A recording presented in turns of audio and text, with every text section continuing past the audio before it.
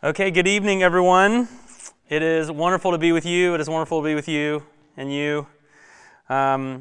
This is our last large group of 2020. And I just, we're going to be working on some ways to stay connected and encouraged over the break, but this is our last Tuesday night, normal Tuesday night together.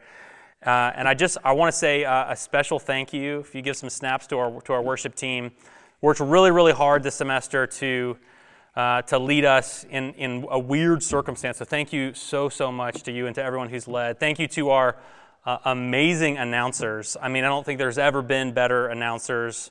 Much props, snaps to you guys. Thank you to the Dream Team, to Ben and to Laws and to Abby. They do a lot of work to produce this. They are producers, which is not the job they signed up for.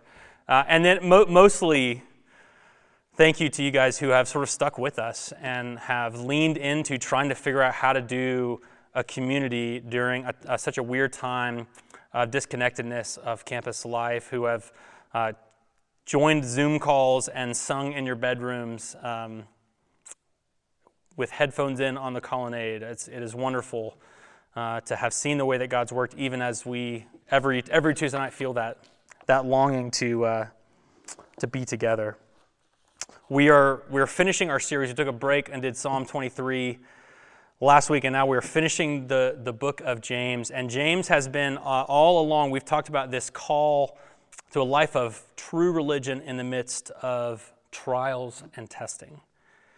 And I feel like every week it's become more apparent that we're going through trials and testing. And like every semester, you end on the hardest part, right? You guys have exams just around the corner and projects and papers, and you continue to deal with COVID, and some of you are still quarantined and isolated, and for many of us, the way that the election unfolded is just another thing that led to anxiety and worry and fear, whether the outcome to you was something that you're relieved about and thankful for and celebrating, or disappointed and sad about. We're dealing with all these different things, and we get to what is tonight sort of the culmination of this life of true religion, according to James, which is a life of prayer. And that's where we're going to end. So we're going to look at James 5:13-20. It's going to be up on the screen. Please read along with me in God's word. James 5:13 says this: "Is anyone among you suffering? Let him pray. Is anyone cheerful? Let him sing praise. Is anyone among you sick? Let him call for the elders of the church and let them pray over him, anointing him with oil in the name of the Lord. And the prayers of faith will save the one who is sick, and the Lord will raise him up. And if he has committed sins, he will be forgiven. Therefore confess your sins to one another and pray for one another that you may be healed. The prayer of a righteous person has great power as it is working. Elijah was a man with a nature like ours, and he prayed fervently that it might not rain, and for 3 years and 6 months it did not rain on the earth. Then he prayed again, and heaven gave rain, and the earth bore its fruit. My brothers, if anyone among you wanders from the truth and someone brings him back, let him know that whoever brings back a sinner from his wandering will save his soul from death and will cover a multitude of sins." This is God's word. It's absolutely true. He gives it to us because he loves us dearly. Let's pray, and then we'll jump in. Father in heaven, I am thankful for the ways that you've provided for us this semester, and I do give you thanks for the encouragement of singing and the encouragement of your word, the encouragement of friends. Please use even tonight to sustain us and grow us closer to you. Holy Spirit, I pray that you'd be at work right now through this word so that we might know you and love you more and love one another. And pray this in Jesus' name. Amen. If you're a fan of the TV show The Office, you know that one of the things that happens is sort of an ongoing subplot is that Jim is pulling pranks on Dwight all the time. This is how the show starts, as he puts his stapler in Jell-O. And as the holidays approach, I'm thinking about holidays a little bit. I will never listen to a Christmas song before Thanksgiving, no matter how much I might be tempted, and no matter how much my children might pressure me. But I am thinking about them a little bit, and I was thinking about the prank where Dwight comes in around Christmas, and everything on his desk, including his desk and his chair, is wrapped as a gift for Christmas. And he tells Jim it's going to take him, he says, "How long did this take you?" "It's going to take me about, 2 seconds to unwrap it." And then he puts his bag down on the desk and it just goes straight through and he sits on his desk and it turns out there's nothing there. It's like just empty boxes that have been wrapped. It's this moment where Dwight is like seeing this thing that's supposed to be what it is and realizing that its essence is missing. The thing that looks like is really at the center of what a desk isn't really there, right? And I'm really glad, I'm really thankful that James ends his book like he does in this passage, because it's a reminder not to forget, like, what's the essence? What's underneath all the wrapping paper? And of course, it's not just wrapping paper, but it's to say, as you look at this life that James calls us to, that God's Word calls us to, this life of good works, this life of living faith, this life of obedience, this life of wisdom that comes from above, this life of using your self-control to tame your sins so that you might act in love of your neighbor.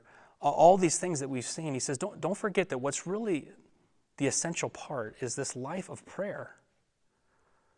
This mysterious reality wherein God invites us to converse with Him, to speak to Him and to listen, to pour out and share our hearts with Jesus as He shares His heart with us. And so what we're going to see tonight is we're going to sort of see this last essential piece to this life of true religion, this life of following God, which is a life of prayer. And we're going to do it by asking three questions. The first is, why do we pray? The second is, when do we pray? And the third is, how do we pray? That's what we're doing tonight. Why do we pray? When do we pray? And how do we pray? So first, why do we pray? And I just want to say this: if you hear one thing tonight, if you take away one thing from this large group, I want it to be this: the reason we pray is because our Heavenly Father invites us to. And I want you to think about that for a second. We pray because our Heavenly Father invites us to. The God who has no beginning and no end, the God who created us by the word of His power and all the cosmos, the God who gave up His own Son unto death in order to redeem us from sin, the God who knows us, and not just knows about us, not just understands us, but He knows every dark and twisted thought and motivation and thing we've ever done. This God invites us to this intimate act of pouring out our hearts to Him, of speaking with Him personally, of listening to Him.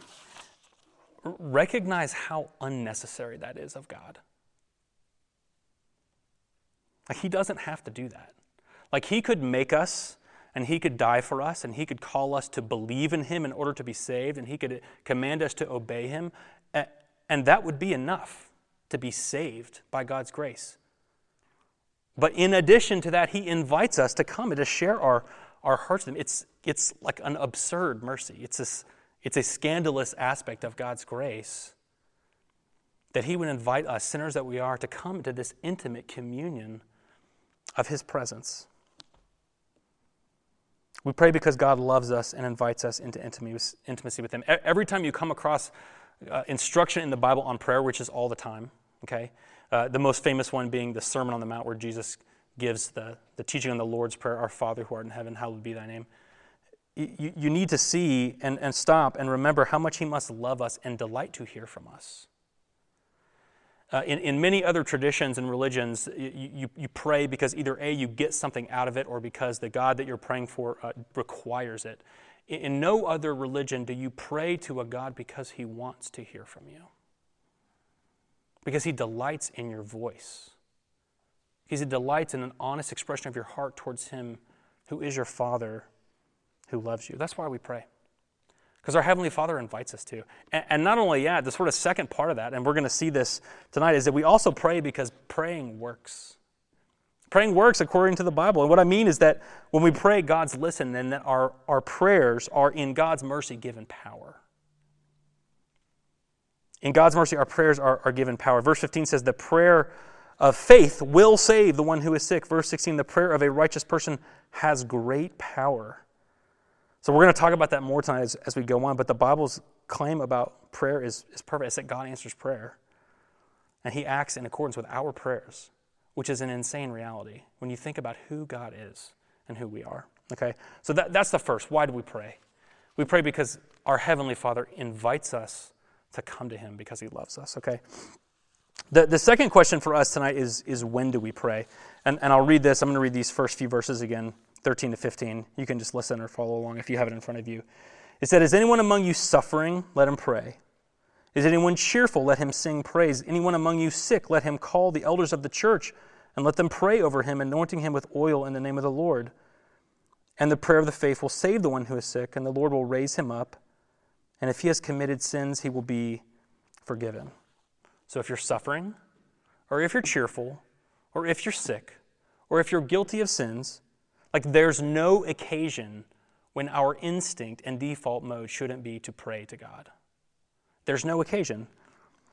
So sometimes we have the tendency to only pray when things are going like really well in our lives, Like we have margin and we have space and we have peace and we're not in trouble and we're not suffering and we're really feeling close with God. And then when things get rough, when things get busy, when we go through pain or loss, we kind of get so anxious that we forget to look to God. You know what I'm talking about? And then there's other times where it's kind of the opposite, like when we are struggling, when we're in pain, we come to our knees, we have that sense of that urgent, desperate need for God, but when things get better, we sort of lose that urgent sense of God. That rhythm is all throughout the whole Old Testament. It's all throughout my life. We lose that urgent sense of dependence on God. And I think that one of the main reasons why we don't pray is because we're just scared. Maybe that's just me. I feel like one of the reasons I don't pray is that I'm scared. One, I'm scared to admit my need and my desperation. And the second thing is that I'm scared that it won't work, which according to this passage, it will work. I'm afraid sometimes to pray for things because if it doesn't happen, it means something. It means something's wrong. It means something's not right about either me or God. But God's word calls us in every occasion to pray to him. And I know that some of you have had really hard semesters and some of you have had that guilty experience of having a pretty good semester, and most of us are in between somewhere. Wherever you are, God invites you to come to him this week. The last thing we'll focus on tonight is this final question: how do we pray? And there's a couple different aspects that we see in this passage about how we pray. It says we pray in faith. It says we pray in righteousness, and it says we pray in love. Verse 15 is the part that says the prayer of faith will save the one who is sick, and the Lord will raise him up, okay? First, let me tell you what this does not mean. This does not mean that if you believe hard enough that God will answer your prayers. That is not what this means. Because God's mercy and love do not work like that. They are not conditioned on our faithfulness. They are conditioned on God's faithfulness, which is good and perfect all the time. This is the kind of line of thinking that leads you to believe that if you pray for something and it doesn't happen, it's because you are the problem. It's because you didn't have enough faith. And unfortunately, this is a wicked and twisted version of our relationship with God. Like this is something that is peddled by people claiming to know Jesus. That if you pray with enough faith, you'll get what you want because God wants you to be happy. Okay, that's not what this means. Praying in faith means praying to God, believing that his will is good and perfect, and that he can do it, and that he will do it one day. That's what it means. The prayer of faith means praying to God, believing that his will is good and perfect, that he can do it, and that he will do it one day. We talked a whole sermon on this, learning how to pray like Jesus did the night he was betrayed, thy will be done. Do you remember that a few weeks ago? The sense of the openness, the invitation of God to tell him exactly what we feel and exactly what we think we need and exactly what we want, but adding those simple words, but Lord, not my will, but your will be done, in order to profess and to train ourselves to believe that God's plan is better than ours. That's the kind of faith that's required for these prayers of power. And then the next thing is this praying, believing that God can do it, which can be really difficult, especially if you have the experience like I have this year where you've prayed for things that haven't happened. And some of you may have had the experience of there's things that you've prayed for a long time that haven't happened yet. Maybe you prayed for them for weeks or months or years. The older you get, the more you're going to have things like that in your life. What does it look like to cultivate a faith in God that says, I know you can. I believe that you can. That's a prayer of faith. It's not about what happens. It's about who God is and what he can do. And then the last thing I'll say on this point is this, and this is maybe the most challenging thing here, is that we pray with patience. We pray with patience. And by that I mean that there is a day coming, God promises, when every wound will be healed. And there will be no more tears for the sadness in our lives. God says that there is a day coming when every injustice will be made whole. There is a day coming where everything hurt will be fixed. Where every broken relationship will be made. That day is coming, but it's not here yet. And I know not everyone who is on this Zoom is a Christian, but if you're a Christian, we live in this tension of this moment where God is going to make everything right and good and whole again, but he hasn't done it yet. And so part of the patience of prayers is knowing that those things are all going to happen, and we just don't know to what extent we will get a taste of it here and now. And only God knows why that is. Only God knows why some people who pray for healing get healed and other people don't. Only God knows why some people who pray for some venture that they're on and it succeeds and others pray and it fails. Only God knows, but you can pray knowing that whether it's answered here or later, it will be answered in faith. It will. You will be given the desires of your heart. You will be given peace and joy and wholeness and healing. And this is a really important thing for us to hold tight to, because right now we don't have it. And we want it so badly, and you're supposed to want it. And it's coming for you. God's love and mercy is chasing you until that day. It's coming for you. We pray trusting that in the end our prayers will be answered, even if we had to wait for it. That's prayers in faith. Trusting in God's good and perfect will, trusting that he can do it, and that he will make everything right one day. We pray hoping that it would be soon. I'll say the last two quickly. The next is that we pray in righteousness. It says the prayers of a righteous person have power. And he gives this example of Elijah who prays for drought and there's no rain for 3.5 years, and then he prays again and there's rain on the earth and it bears fruit. And again, we got to remember what this doesn't mean. The prayers of a righteous man, it doesn't mean you got to be a good enough person for God to answer your prayers. The prayers of a righteous person means that our whole lives have to be aligned in our efforts to follow Jesus. This is sort of a warning. This is a sort of calling us out when we're not following after Jesus in our lives, but then we're asking him to do things for us. Right? This is like the only time you ever pray is when you have a final exam coming up and you ask God to help you. And the rest of your life is not attuned to trying to follow Jesus. This is when the only time we pray is before a sporting event that we're competing in, and we say a prayer because we're supposed to. We think God's going to bless that. This is the warning against having places where our lives we're giving ourselves over, and we know we are, to sins of lust or greed or gossip or slander or whatever it might be, and that this is one other thing over here that we're praying for. The warning is align your whole life. Come to God with your whole life. He actually longs for you to bring all of you to him. He actually longs, and he will bless that. He will actually give you prayers of power. Because in his mercy, he gives his power to our words.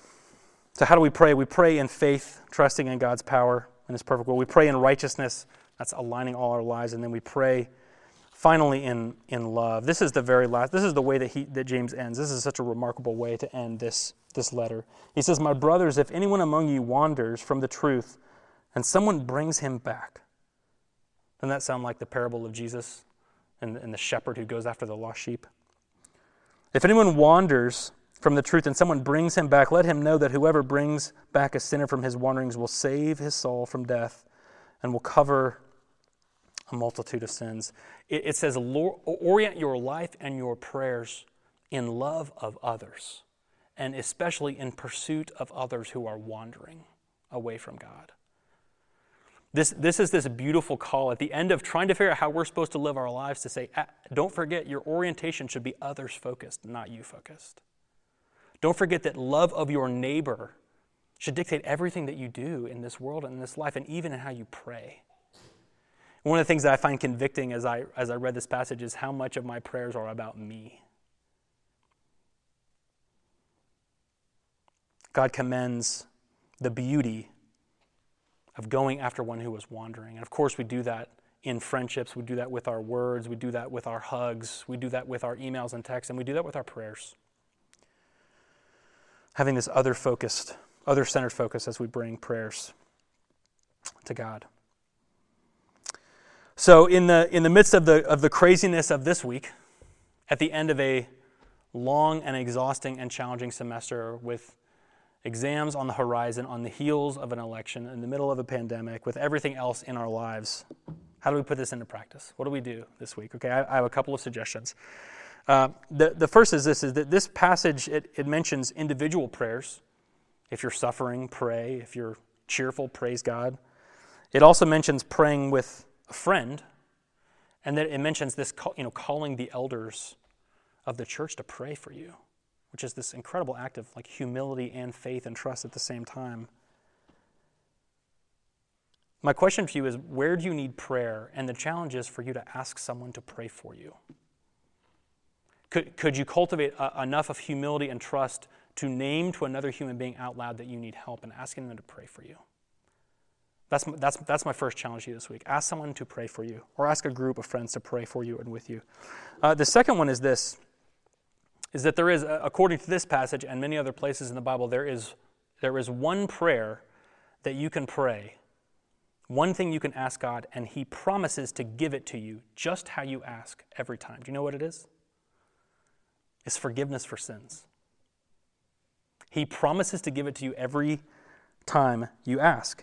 And this passage says, like other places, that our experience of forgiveness with God is connected to our experience of forgiveness with others. So James says, confess your sins to one another and pray for each other. And so the second challenge is do you have a dark part of your heart that you haven't told someone about? Do you have a secret that you're struggling with? Do you have something that's going on in your life that you just haven't brought to the surface in conversation with friends because it just haven't been able to find a chance for it to come up?